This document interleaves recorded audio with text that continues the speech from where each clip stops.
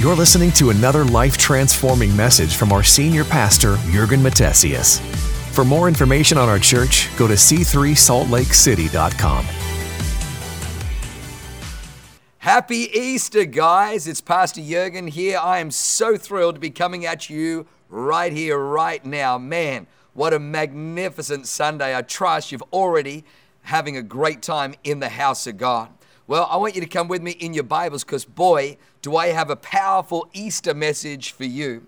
In the Gospel of Luke, chapter 24, verses 1 to 5, this is what it reads.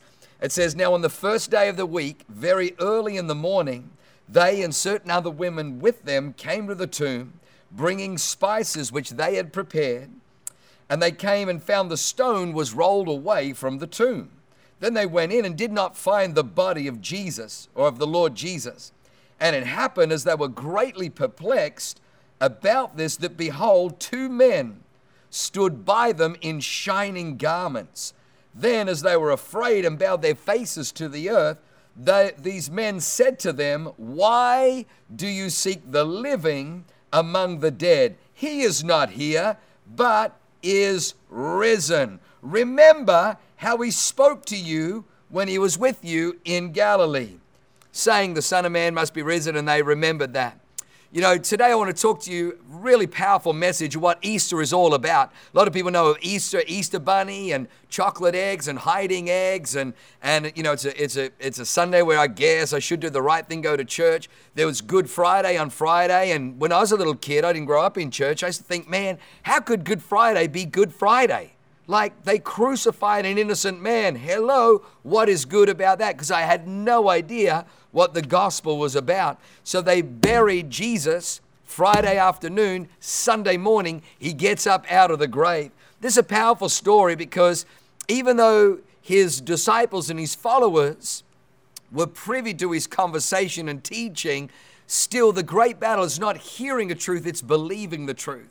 In this life, you'll find that it's not just hearing, but it's believing. It's believing that takes us forward. And even the disciples found it hard to believe that, man, we saw him die on that cross. We saw him breathe his last. We saw him expire. We saw the soldier plunge the spear through his side. We saw the blood and water flow with no movement from Jesus. We knew he was dead.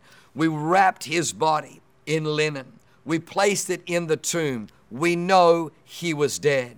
Now they come, the stone's rolled away, and Jesus isn't in there. What I want to talk to you today is about the three things that the angel says. The first thing the angel said is, he is not here. He is not here. He is risen.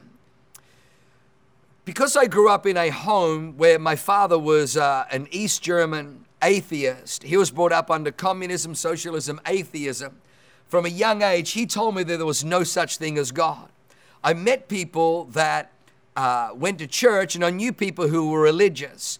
What is interesting is here, these people are devout people. These are people who went to the synagogue every week. These were followers of Jesus. They walk into the tomb and he is not here.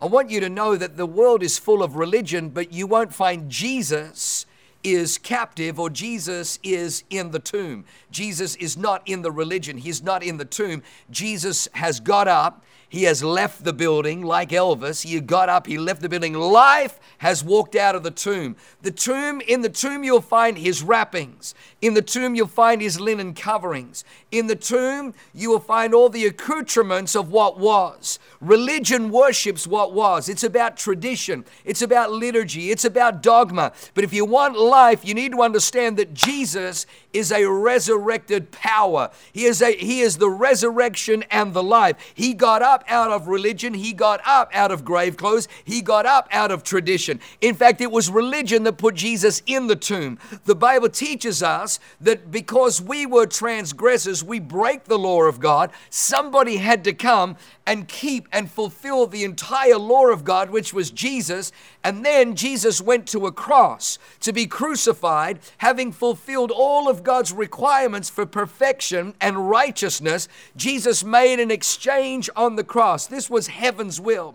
You and I who are transgressors and violators of God's law, who deserve to go to hell, not heaven, Jesus went to the cross to make an exchange. He gave us his righteousness, and he took upon himself our wickedness, our sinfulness. He took on himself on the cross. That's why it's a place of exchange. And he made that exchange, but it was religion that put him in the tomb. But I want you to know, if you just think, well, maybe if I become religious, I'll find power. Maybe if I become religious, I'll find a new life. Man, you might find some new ideals and some new traditions and some great morals and whatever, but you won't find the resurrection life. Resurrection got up out of that tomb on the Sunday. He is not here. He is not in religion. I got saved on a beach. I didn't get saved in church. I got saved on a beach. I had an encounter with a living God on a beach. I prayed a prayer and I invited Christ into my heart. I asked him to forgive me of all my sin. Man, I was so messed up. I used to use people and use drugs and use everything trying to fulfill this hole on the inside of me. And then when I prayed that prayer and asked Christ to come into my heart, it was like for the first time in my life, that hole that I kept trying to fill, that would fill momentarily. And then a day later, an hour later, it would be empty again, and I'd have to use something or use somebody else to try and fill it. All of a sudden it was filled. It wasn't filled by religion. It was filled by the risen Savior, Jesus Christ. When he came in, the light came on. When he came in, life came in. When he came in, power came in. When he came in, peace came in. When he came in, joy and assurance and satisfaction came into my life. You know, the home that I grew up in, my dad told me from just a young age that there was no such thing as God. I think it was the great Russian cosmonaut, Yuri Gagarin, in 1961. They were the first, the Russians were the first to get to the moon. America was first to walk on the moon and plant our flag in the moon. It was called the space race. But in 1961, the Russian cosmonaut, Yuri Gagarin, got up there and broadcasted back, and look, he was under pressure from his government to do so. But basically what he said is, we the Russians are in outer space. We are here at the moon, and we see no God up here. And I remember my dad as a little kid tried to tell me, you know, how many planes fly in the sky, not one of them has seen an angel. And, you know, all the cartoons when I was little, you know, you see the angels sitting on clouds playing harps. And I thought, man, that makes sense. You know, at 6 years of age, I flew on a plane from Australia back to Germany, and, you know, I'm looking out the window, I saw lots of clouds, didn't see any angels. I mean, you never hear of, all of a sudden, boof, boof, both engines go out, and you're like, what just happened? You know, and then all of a sudden, ladies and gentlemen, this is your captain. Whoa, I don't know how to tell you this, but 2 angels just got sucked into turbine 3 and we lost a whole wing. You know, you never see a plane crash and, you know, they cross over, and this is Barry Gumboot reporting. Right behind me, you'll see the smoldering wreckage of the fuselage, and man, you know, expert saying right now, hang on, what's that? Angels got sucked into turbine 1, 2, and their golden harps caused the turbines to cease, thus tearing. You never hear that. So I just assumed that what my daddy told me was real. But I got to tell you, not looking for Jesus, trying to find sponsorship, trying to make it in the amateur surfing world, I had an encounter with somebody that 2,000 years ago got up out of the tomb. I know he got out of the tomb because he walked into my heart. Today, 33 years later, my life is so radically altered, so radically different. The only explanation is that a risen Savior got up out of religion. Friend, religion is not a bad thing unless they're killing each other. But I want you to know that God didn't look down from heaven into earth and say, you know what the world needs is more religion. Phooey to that. God knew that we needed delivering from religion. They say that religion is man's attempt to get to God. Christianity is God's attempt to get to man. Jesus rose from the dead, came and lived in my heart, and I know he wants to do the same thing for you. The second thing the angel says is, why are you seeking the living amongst the dead? The angels are perplexed. Like they're looking like, you're in a tomb. Why are you looking for life in stuff that's dead? Why are you looking for the living amongst the dead? And we can say, oh, silly Mary Magdalene and silly disciples. But you know what? The truth is, we do exactly the same.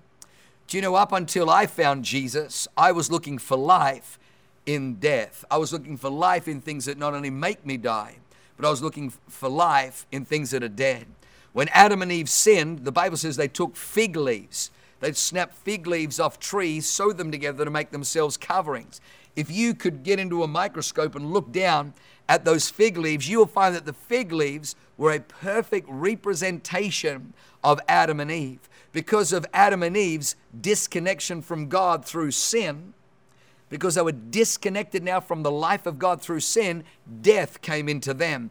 They took leaves and disconnected it from the tree, from the fig tree, from its source. And if you could look under a microscope, you'd see already the corners and the edges of the leaves were beginning to brown as the nutrients were now starting to die.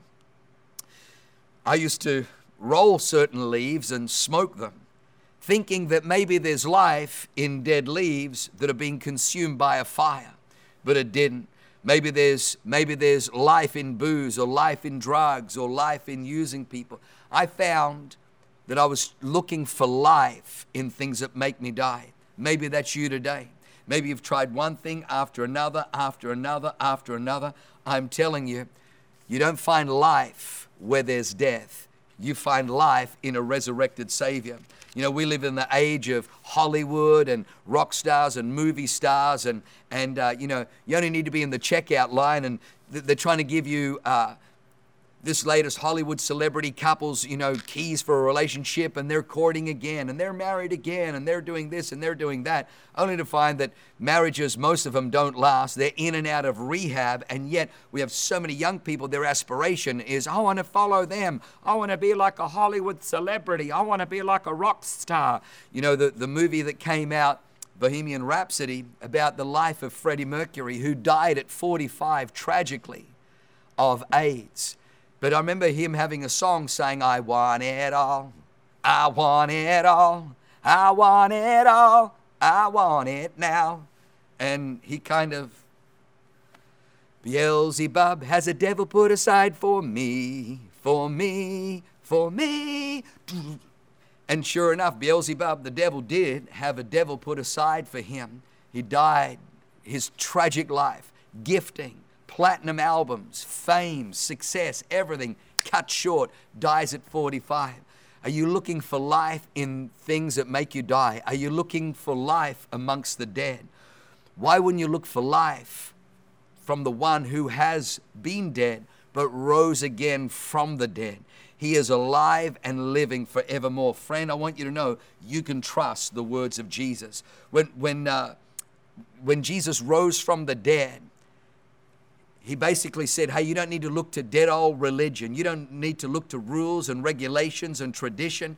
You can actually have an encounter, an experience with a resurrected God. I want you to know that Jesus is still setting people free from drugs. He's still setting people free from alcohol. He's still setting people free from addictions. He's still breaking chains, healing cancers, shrinking tumors. He's still raising people from the dead. He's still doing miracles. He's still saving marriages, delivering lives, bringing peace where before there was torment. He's still driving out evil spirits and demonic forces. Jesus is alive. How do I know he's alive? Because 24 hours a day, 7 days a week, we see his presence. We see his power setting lives free. Friend, you can have that today. Just give your life to Jesus. Stop looking for life amongst the dead. Start looking for life by calling on the name of Jesus. The Bible says all who call on his name will be saved. The third thing that the angel said to him is, he is not here, he is risen. See, he has gone on ahead of you. He's gone into Galilee. I want you to know Jesus didn't just kind of sit around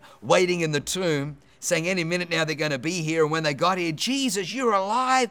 Dude. And he wasn't like, yeah, you know, dude, like it was the craziest trip, man. It was like this full-on like vortex, and there were lights and like there were colors, and the next minute, like, dude, whoa, I could hear like the screams in hell, and I could hear like the angelic songs of heaven. And dude, you should have heard the lyrics, man. They got musical instruments up there you ain't ever heard about, man. And the next minute I was like flying, and I was out of my body, was in my body. It was like, Jesus didn't do that. He wasn't talking about just the resurrection experience and all that. Jesus got up and he went ahead of them. because Jesus had asked the disciples to follow me. You know, there are lots of religions in the world, and sometimes, we say, well, I think it's a little bit, arrogant of you Christians to kind of claim that your religion is better than other religions. What's the difference between Christianity and Buddhism, or Christianity and Hinduism, or Christianity and Islam? Well, the biggest difference, kind of a big one, is that just like Buddha and Confucius and Muhammad and all those guys, they all lived and they all had some great teachings and some wonderful moments. They all left behind a religion. The biggest difference is you can find their bones. But Jesus came, saw, died, and rose again. He's the only one to rise from the dead. Now let me put it this way. If you are coming down to the end of a street and it forks and goes in two directions, and there are two men sitting there and you don't know which way to go, if there are two men sitting there and you're not sure and you know you need to ask for directions, one of them is alive and the other one is dead, which one are you going to ask for directions? Jesus is alive, my friend.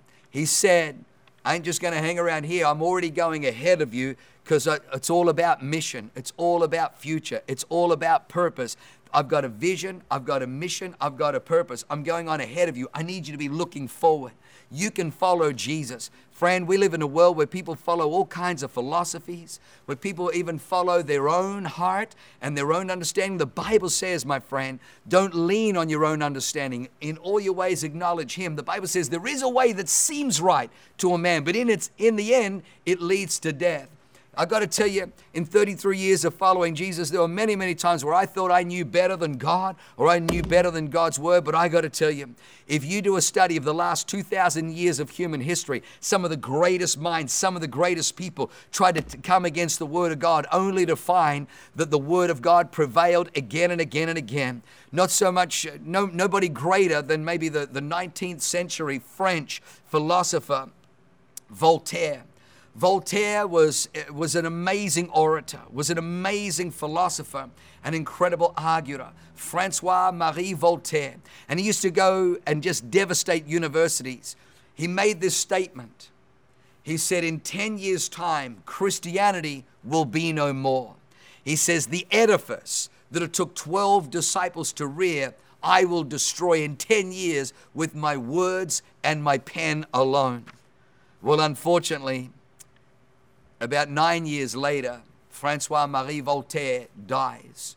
The nurse who attended his death said, never for all the money in all of Europe would I ever want to see another infidel, another atheist die, because he died in such torment.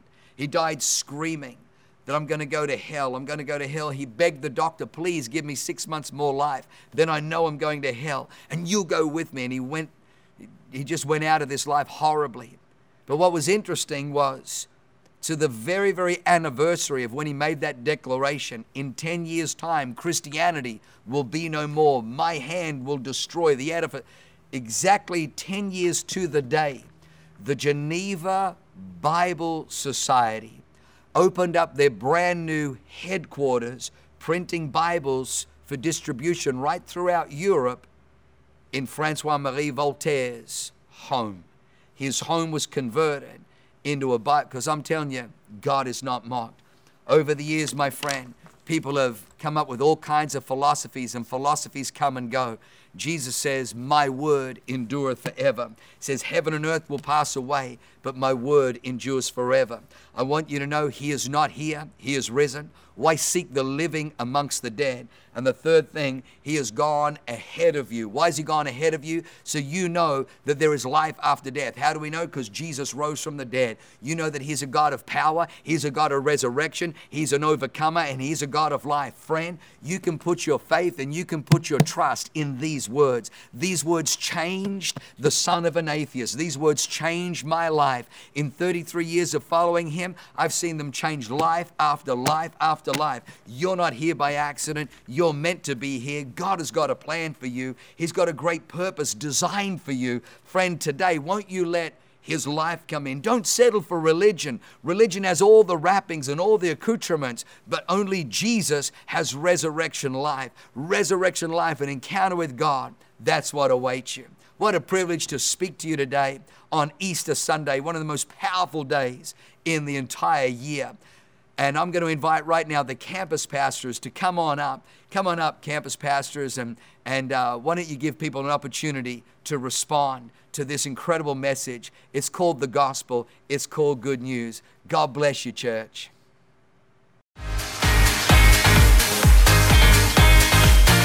Thanks for listening. To find out more about our pastors, team, and what we do at C3 Salt Lake City, go to c3saltlakecity.com.